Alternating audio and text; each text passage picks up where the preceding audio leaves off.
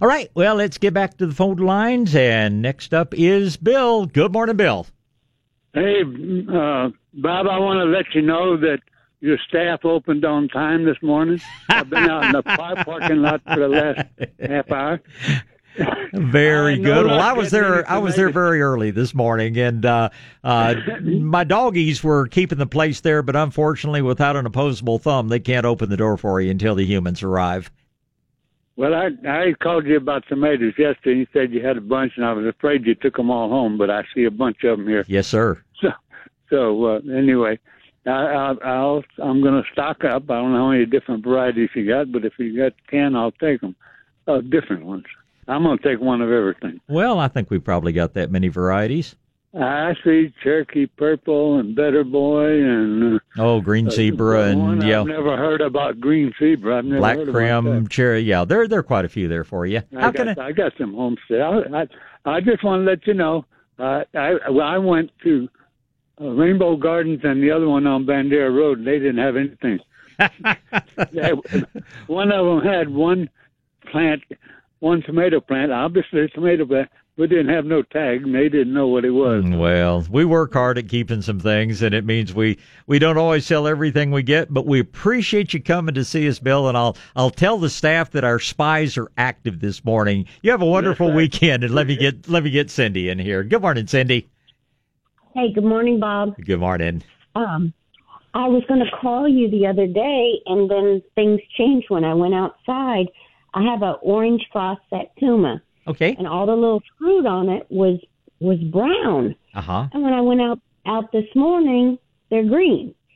So is there a little, paper coating over it? Probably not paper, but everything in the world has been coated with pollen recently. My partner's golden retriever comes in and her feet are orange from all the pollen. So obviously you had something on the fruit that got washed off by those wonderful rains we've had over the past 3 days. So it's not anything that the plant produced, but I'm not at all surprised that things are coated between the oak pollen, the pecan pollen, and everything else that's in the air. I suspect that's what was giving them that brownish cast. I thought they had dried up and died. Well, I'm so glad that's turned out to not be the case. I know. I'm so happy. Yeah. I have some more questions. I have propagated loquat seeds before for friends. Right. And I picked up some yesterday, and then I opened them up, and almost all of them have little tiny small seeds as opposed to one large seed. Mm-hmm. And that's before I always had just a large seed. Well, that's depending on the individual loquat. I mean, some of them have very thin flesh and they're all seed. Others have very thick flesh and smaller seeds. Obviously, for a person who likes to can or preserve or eat fresh, the ones that have more meat and less seed are going to be the favored ones. But the process is still the same. Plant those seeds. About 95% of them will sprout and grow, and plant them regardless of the seed size. I guess smaller seeds I'd plant slightly closer to the surface, but they should germinate well and grow very easily for you. And again, if you're propagating them for a friend, if the friend loves to eat them, those ones that are more flesh and less seed, those seeds have the potential to make a better eating loquat, so to speak. But as far as process of doing it, it's just the same as you've done before. Okay. Yeah, I have a friend that lives up in Hunt area. Yeah. And she just has acreage, and so I just propagate things for her just to stick out Well, there. keep in mind that loquat is a little bit limited by its cold hardiness, and Hunt's probably 10 degrees, probably 5 degrees colder than Bernie and 10 degrees colder than San Antonio in a cold winter. So your friend in Hunt is more likely to see a little frost damage on that loquat, but that's just a fact of life. I don't think you'll ever see cold enough weather to do severe damage, but she just should be aware not to build too much of her landscape around loquats, because every so many years she is going to see a little bit of cold damage on them. Yeah, I don't think she cares. It's just sticking something in the ground. That's a lot of it. Yeah. Now, we have 2 laurel pedlums under a bald cypress, Okay. and they've been in there for over 10 years, and they're the older variety that gets all chlorotic. Right. So I don't want them. I want to, cut them down, get rid of them. Do you have any suggestions of what would do well under there? Because it gets filtered light. Mm-hmm. Well, yeah, yours is probably the old blush loropetalum, which turned out to be not a real good one. Underneath there, if you want to plant pretty but hardy things, Turk's cap would grow under there. American beautyberry would grow under there. Those are 2 natives that would do well. I think you've got enough light to grow shrimp plant. You could grow a number of the lower light salvias like the eyelash sage, the smoothleaf sage, the tropical sage. Those would all do just fine underneath there. I suspect, at least out toward the edge, plumbago would be something that would grow for you. These are all good flowering plants that would add a lot of color. I can go on and on, but that would be a pretty good start. Well, so far you listed everything I already have. Well, okay, then let's plant some gold columbine underneath there. Let's okay, how about a little bit of ceratostigma, what they call dwarf plumbago? How about a little bit of pigeonberry? That's an interesting native that makes a pretty little plant, pretty little pink flowers, and interesting berries on it. We could also include some variegated ginger. We could plant some variegated flax lily underneath there. You could, those are a few more. If you want a fern garden, you can grow everything from autumn fern to holly fern to several different, the Dryoptera species, what we tend to call wood fern or river fern. Those are a few more. There are a number of new colorful sedges out on the market, which will do impartial shade, along with the old cedar sedge, which is what grows natively all over the hill country. Various forms of Ophiopogon and liriope, like Aztec grass, giant liriope, big blue. We've got all this written down over at the nursery, so next time you're at Shades of Green, just ask for our shade list handout. Those are just a few things that come to mind. I know there are a lot more than that out there.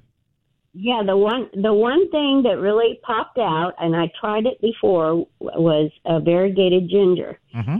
And not in that spot. I tried it in another spot, and the squirrels kept digging it up every time. So I gave up on it. So well, put some lava gravel around to try to stop their digging, and put that live trap out, and take those little bushy-tailed tree rats somewhere else. Oh yes, we definitely have the traps out, getting rid of those things. Yeah. Now this week I had Terry text you about the dry molasses. Right. Yeah, he, if he sees a big bag of something, he just wants to get it out. Well, so for our other listeners, Cindy was asking if too much dry molasses would be a bad thing. And yes, dry molasses, with all the sugars it contains, stimulates such a huge amount of bacterial activity that some plants can't survive it at all. That's why we use it to kill nudsedge. But you can get it to the point that it's going to be at least a little bit toxic for everything. But as I advise you, I would simply pull out or wash out as much as you can, and the plant should perk back up again. You just got a little bit too much of a good thing in there. Yeah. Like I said, if he sees something with a big bag, he's like, "Oh yeah, let's go. Let's put more out." Well, that's an issue for you two guys to work out, but I think most of your plants are going to come back without any problem. Okay. Well, thank you very much. You're welcome, Cindy. It's my pleasure. Thank you. Goodbye. Bye. Okay, Glenn's up next. Good morning, Glenn. Bob, good morning. Morning, sir. Got 2 questions. I've got a fig tree that my wife and I bought last year that's in a pot. Okay. And I think it got a little freeze damage this winter. Probably so. Most of them did. But my question is, it's coming back up on the main limbs. Uh-huh. Down around the base, it's just coming out like gangbusters. Should I clip those off to encourage more growth?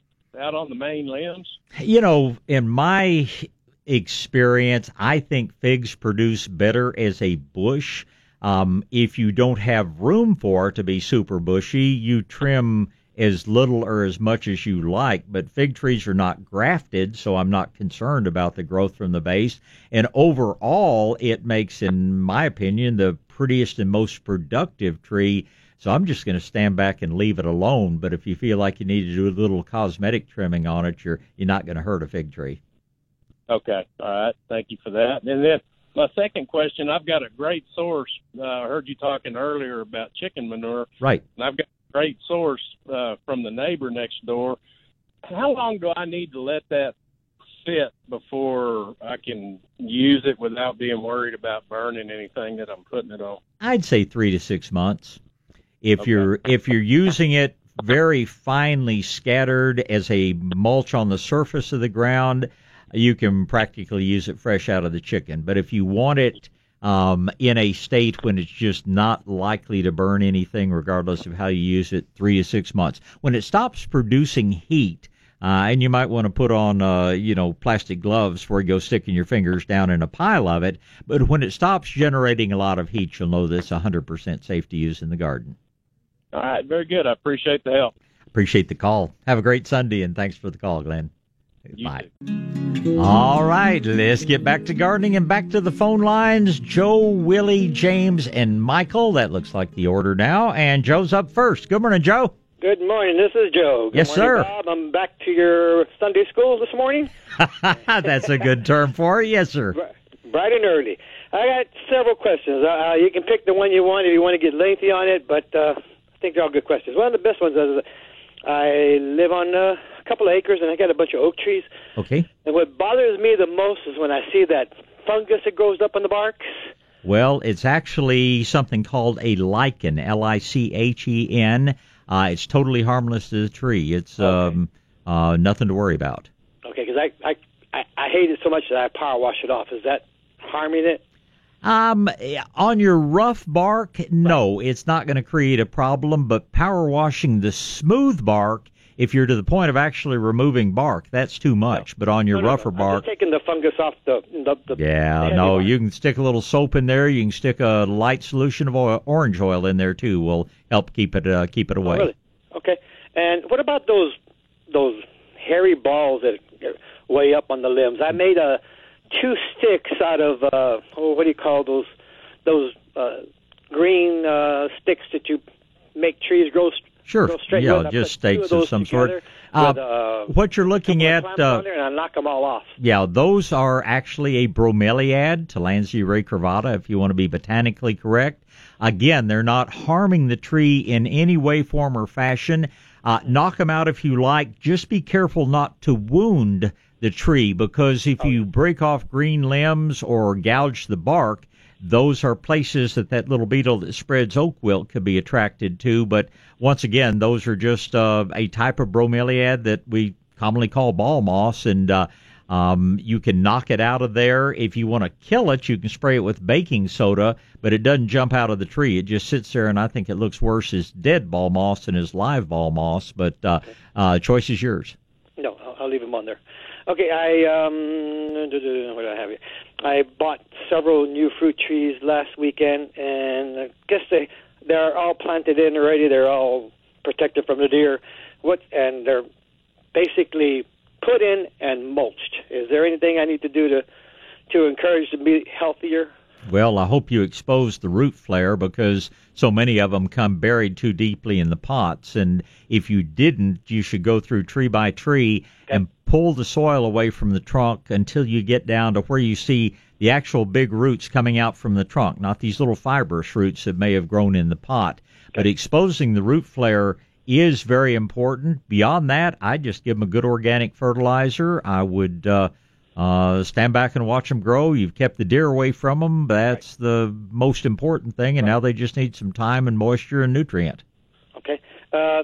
So I planted 4 at my son's house. It was easy to get to. At my house, basically I have solid rock. I go down around, maybe 6 inches tops, and then my Texas toothpick just goes bing, that's it. Been there, done that. Create a little raised bed if you need to get a deeper planting I don't for want to them. go raised. So do I need to break through that rock so it could actually, what do you call it?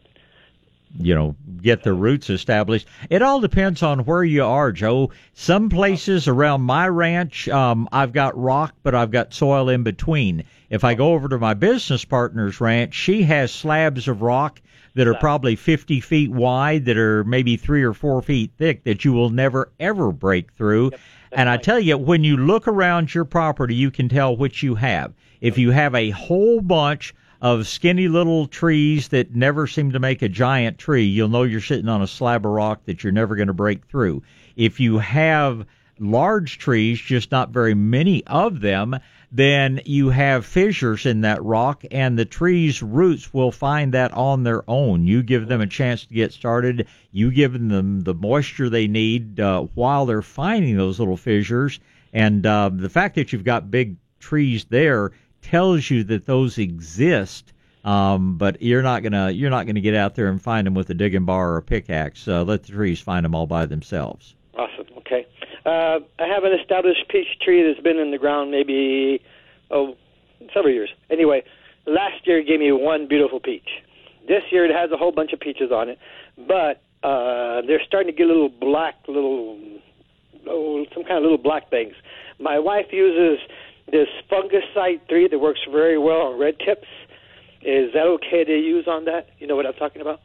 I think you're probably looking at insect damage rather than fungus damage. Okay. I find your problems will be minimized if you keep a good mulch underneath the tree.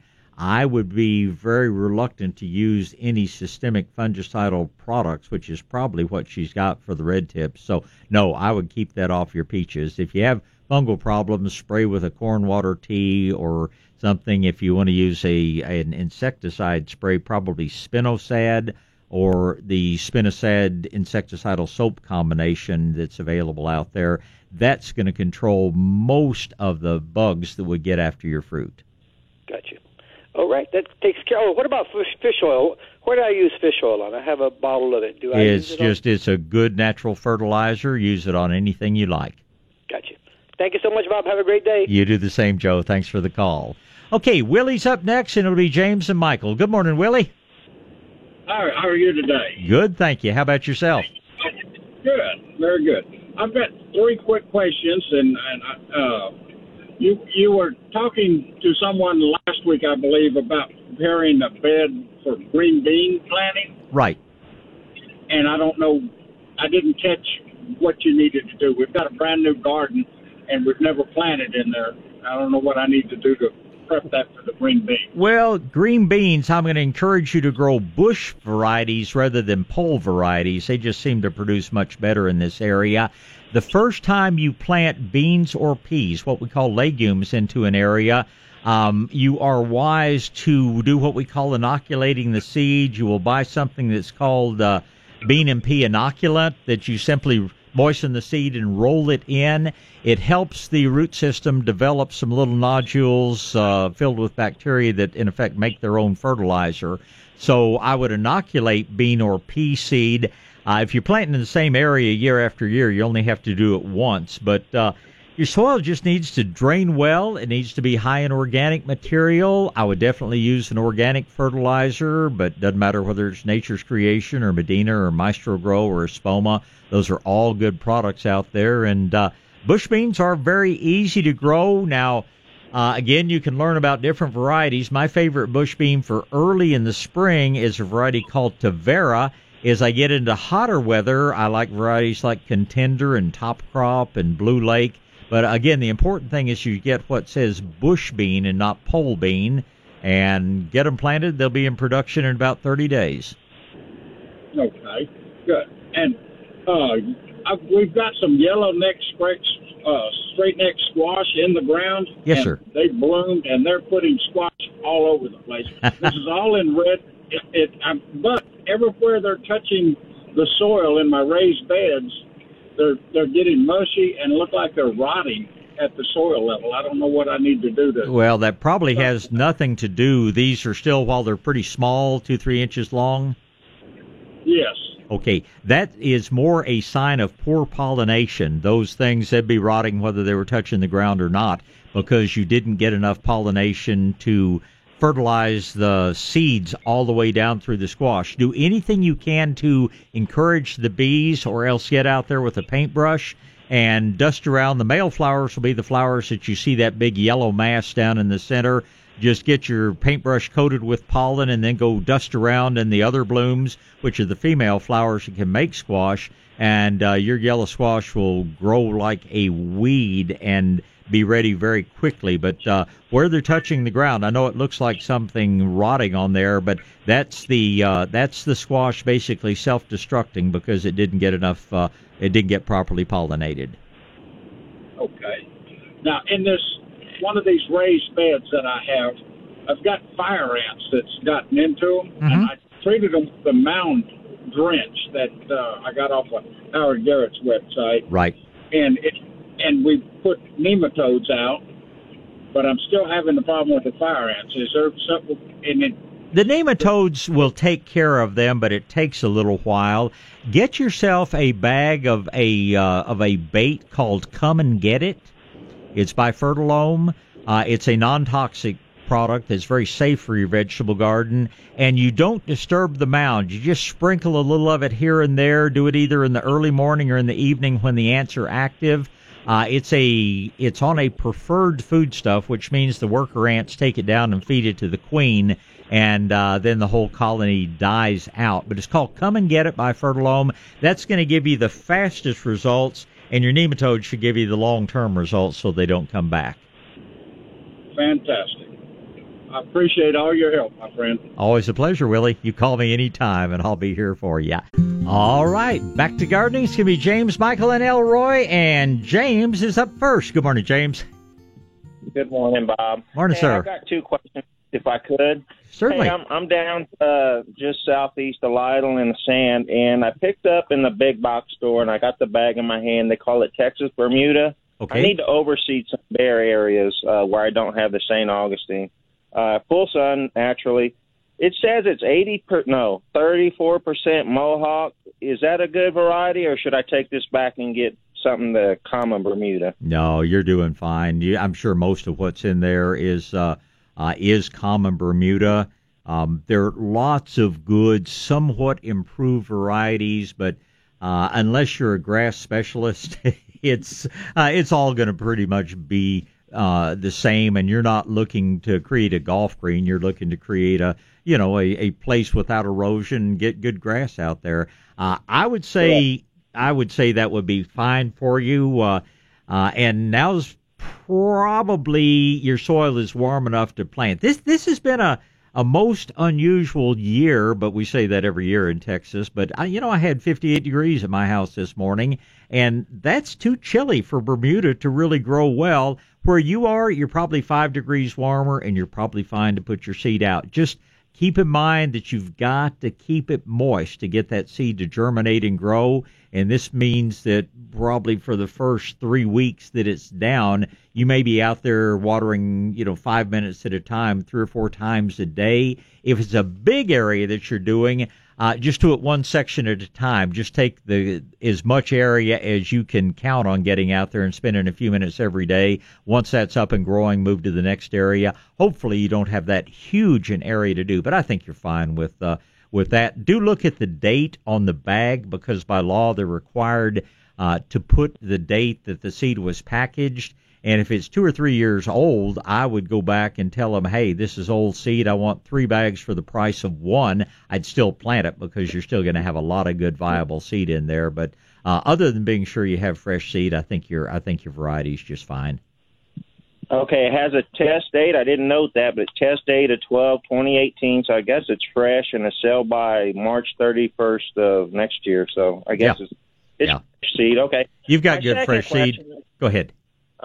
My second question, if I could, I guess procrastination really did me in on my project here.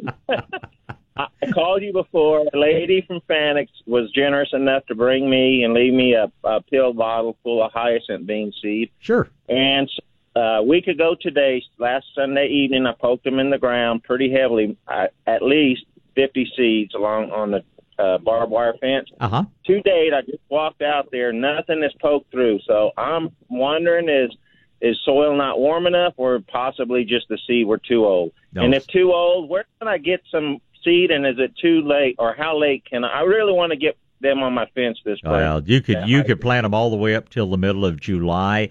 Hyacinth bean seed should have a fairly high viability rate for at least 5 years, so I'm not gonna think the seed is too old. I suspect, if anything, your soil temperature is just not quite warm enough, and I would look for it taking up to 2 weeks for them to sprout and germinate. If we stay warm, if we get plenty of sunshine, and you don't have sprouts up by this time next week, then what I would do is go back and just dig up a couple of little areas, find some seed, see if they haven't sprouted, see if they have sprouted and the bugs ate them off, or see if they're just still sitting there. But I'm not concerned at this point, James. I think I think your procrastination is not a real issue. So check on them whenever you happen to get around to it, but don't be in too much of a hurry. We've still got another 2 or 3 weeks before I'm going to be really concerned that your seed's not good. Okay, all right. They're on the ground, so I just be patient. I just thought like green beans, edible beans, they'd be faster. But I realized that the temperature's been kind of strange this spring and winter. So, and don't complain. It's I've seen times that by May it was pretty darn hot, and if you've still got as much physical work to do as I do, be thankful for these cooler temperatures. Now, if we go for as much as 4 or 5 days without a little bit of moisture, just take your watering can out there and just, do some light watering down that row where you planted your seeds. But I suspect you've probably gotten a couple of good rains over the past 10 days or so. Most of South Texas has. So, and the seed does need to be moist to germinate well. But I bet you by this time next week you're going to see some plants up and growing. I watered them in with the water hose the first two right after planting, and then the next day, then I skipped a day, and then we got the rains. My rain gauge showed 1.81 yesterday morning, so I know they've got moisture. I guess they need some temperature to get them going. They need some temperature, but if we don't have ongoing moisture, knowing that loose soil that you're in, 3 or 4 days from now, get out there and give another watering. All right, will do. Hey, I appreciate it. Thank you. It's always a pleasure. Thank you very much for the call.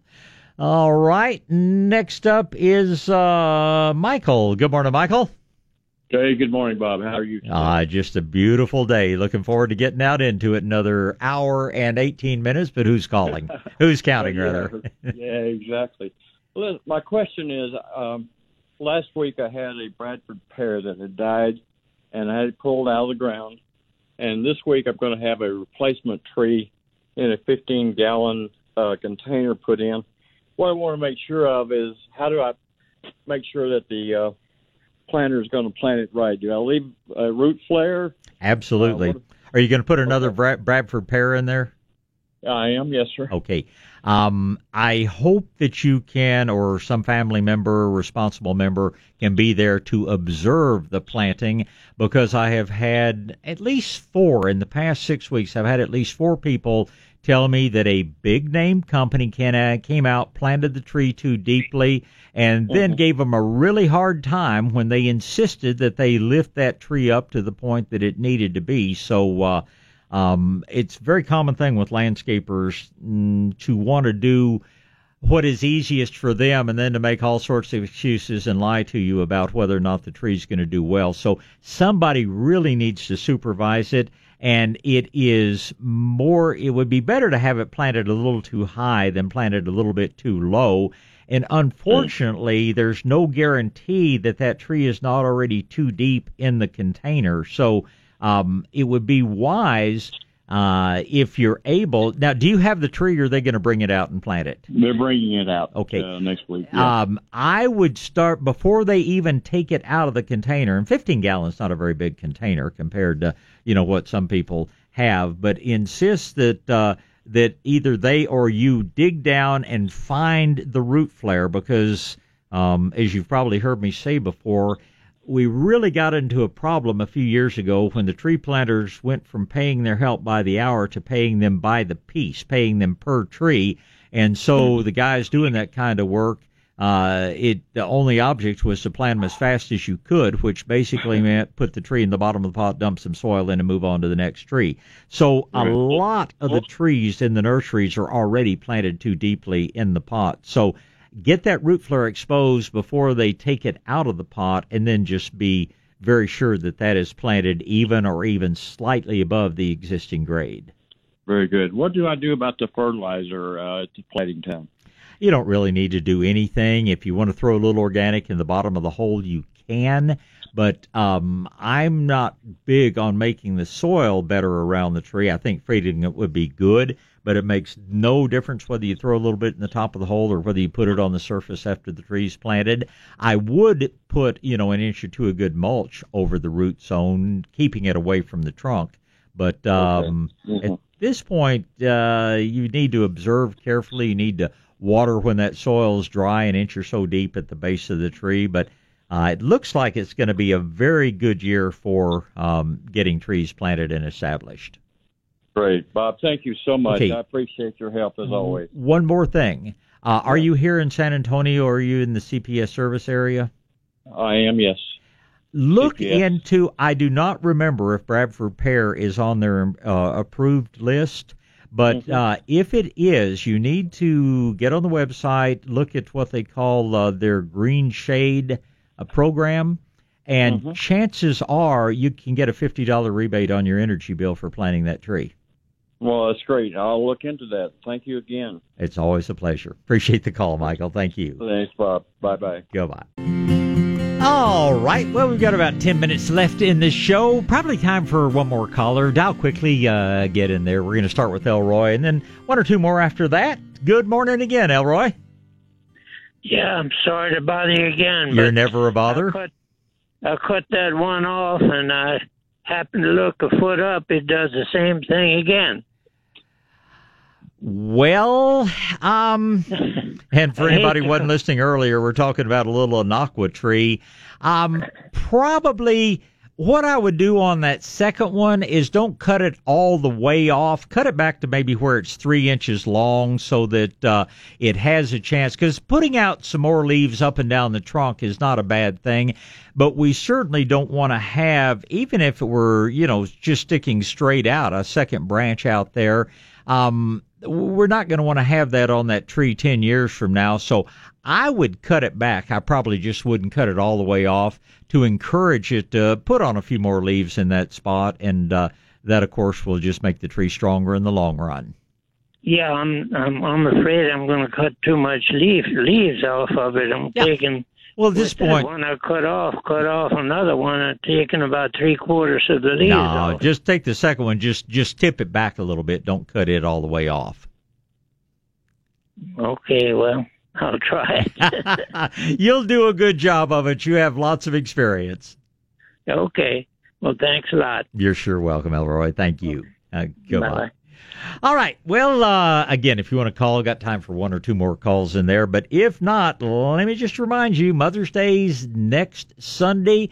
Moms always love beautiful things. Don't go to a big box store. Don't go to a place where you're going to have to stand in line for a long time and deal with grumpy people. Head out and see a good nature store. Head out and see a good nursery. I think you're going to find that there are a tremendous number of really fun things to find that make Mom very happy with just beautiful things, whether it's wind chimes, whether it's sun catchers, whether it's maybe a little self-contained fountain. That sound of water is so pleasant out on the patio. And there are lots of fountains for indoors as well. It's just many, many different things you're going to find at a good nature store or at a good nursery. And it is important. Don't forget Mom. It's the day we honor her for putting up with us for all of these years. So that's just one thing. Maybe we'll talk a little bit more in a minute. But right now, I've got Ross on the line to talk to. Good morning, Ross. Good morning. That's the shortest wait you've ever had to get on the air, isn't it? It was. Yeah. Yes, sir. So I've got my vegetable garden is a series of raised beds. Okay. And I've got with bad nematodes, and so I planted Elbon rye this winter. And when I got ready, I was going to let it rest anyway, except for some tomato plants and stuff, but I was going to till it under and turned out my tiller had problems, and I never was able to. And now it's 3 and 4 feet tall, and I'm wondering, will the heat kill it? Should I just let it go, or should I pull it? Well, I wouldn't pull it, but that tall, it's going to interfere with your tomato plant. So yeah, the heat will ultimately kill it. But if I were you, I'd get out there with some head shears and just lop it off. Just lop it off as close to ground level as you can. The way that Elbon rye works to limit the root knot nematodes is the rye has a substance in its sap. So when the nematode burrows into a rye root, it gets trapped. It can't get out. It can't reproduce, and it just dies within that root.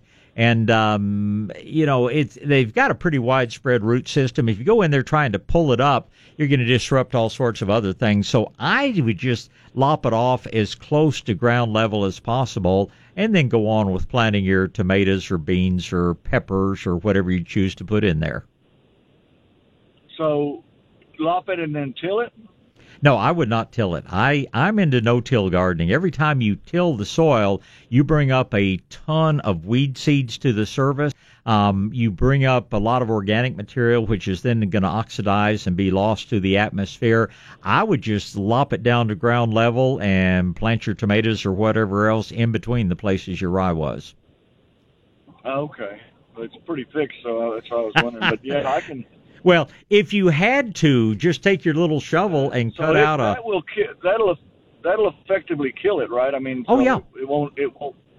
No, it won't compete with my tomato plant. No, it's not. It's a cool season grass, whereas what you're going to plant are warm season plants. Right. If you need to, take your shovel and just clear out a little 8-inch diameter spot everywhere you want to put a plant, and go ahead and, the usual, a little fertilizer, a little compost, dig your hole, and put your rock phosphate in and plant your plants. But I certainly wouldn't be trying to turn the whole garden into a seed bed, so to speak. I'd basically be lopping the whole thing off, and then I'm going to cut out individual sections, since tomatoes are the main things you're going to want to plant, and should work perfectly for you. Right. So the beds that I'm not going to plant anything in, I can just lop it off and leave it then. Absolutely. And in the future... That's what I was...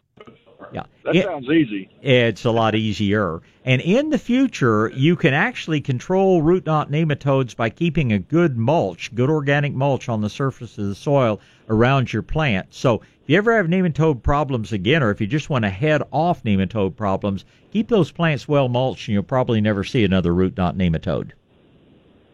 Well, that would be great. Yeah. Because I can't even grow okra last year. There's a fungus that grows on the mulch that creates what look like little croquet wickets down in the soil. Nematode passes through one of those. It fills with water, swells up, pinches the nematode in half and digests it, and it's just a natural way to prevent them. So you do that. Let me get Jeff in here before the end of the show. Good morning, Jeff. Good morning, Bob. Morning, sir. Quick question is, my zucchini is covered in white mold or mildew. Yeah. Is there a way to get rid of that without killing the plants now? Absolutely. And that's the bad side of good rains. First thing I do, what I do is soak some whole ground cornmeal in water and spray with that. That's going to be a natural fungicide that will greatly limit problems with powdery mildew. Next time around, early on, spray your zucchini with some liquid garlic. Garlic, it creates a situation where you get so many beneficial fungi that you can't even see growing on the surface of the leaf that the powdery mildew can't crowd its way in. I wouldn't suggest the garlic this late into the growing season, because it'll be somewhat repellent to your bees that you need in there to pollinate the flowers. But anytime you plant more squash, in that period of time between when it germinates and between when it gets big enough to have open flowers, spray over a few days with liquid garlic, and you'll kind of make your squash a little more mildew proof. Okay. All right. Well, thanks a lot. Well, it's my pleasure. Thank you, sir. And goodbye. All right.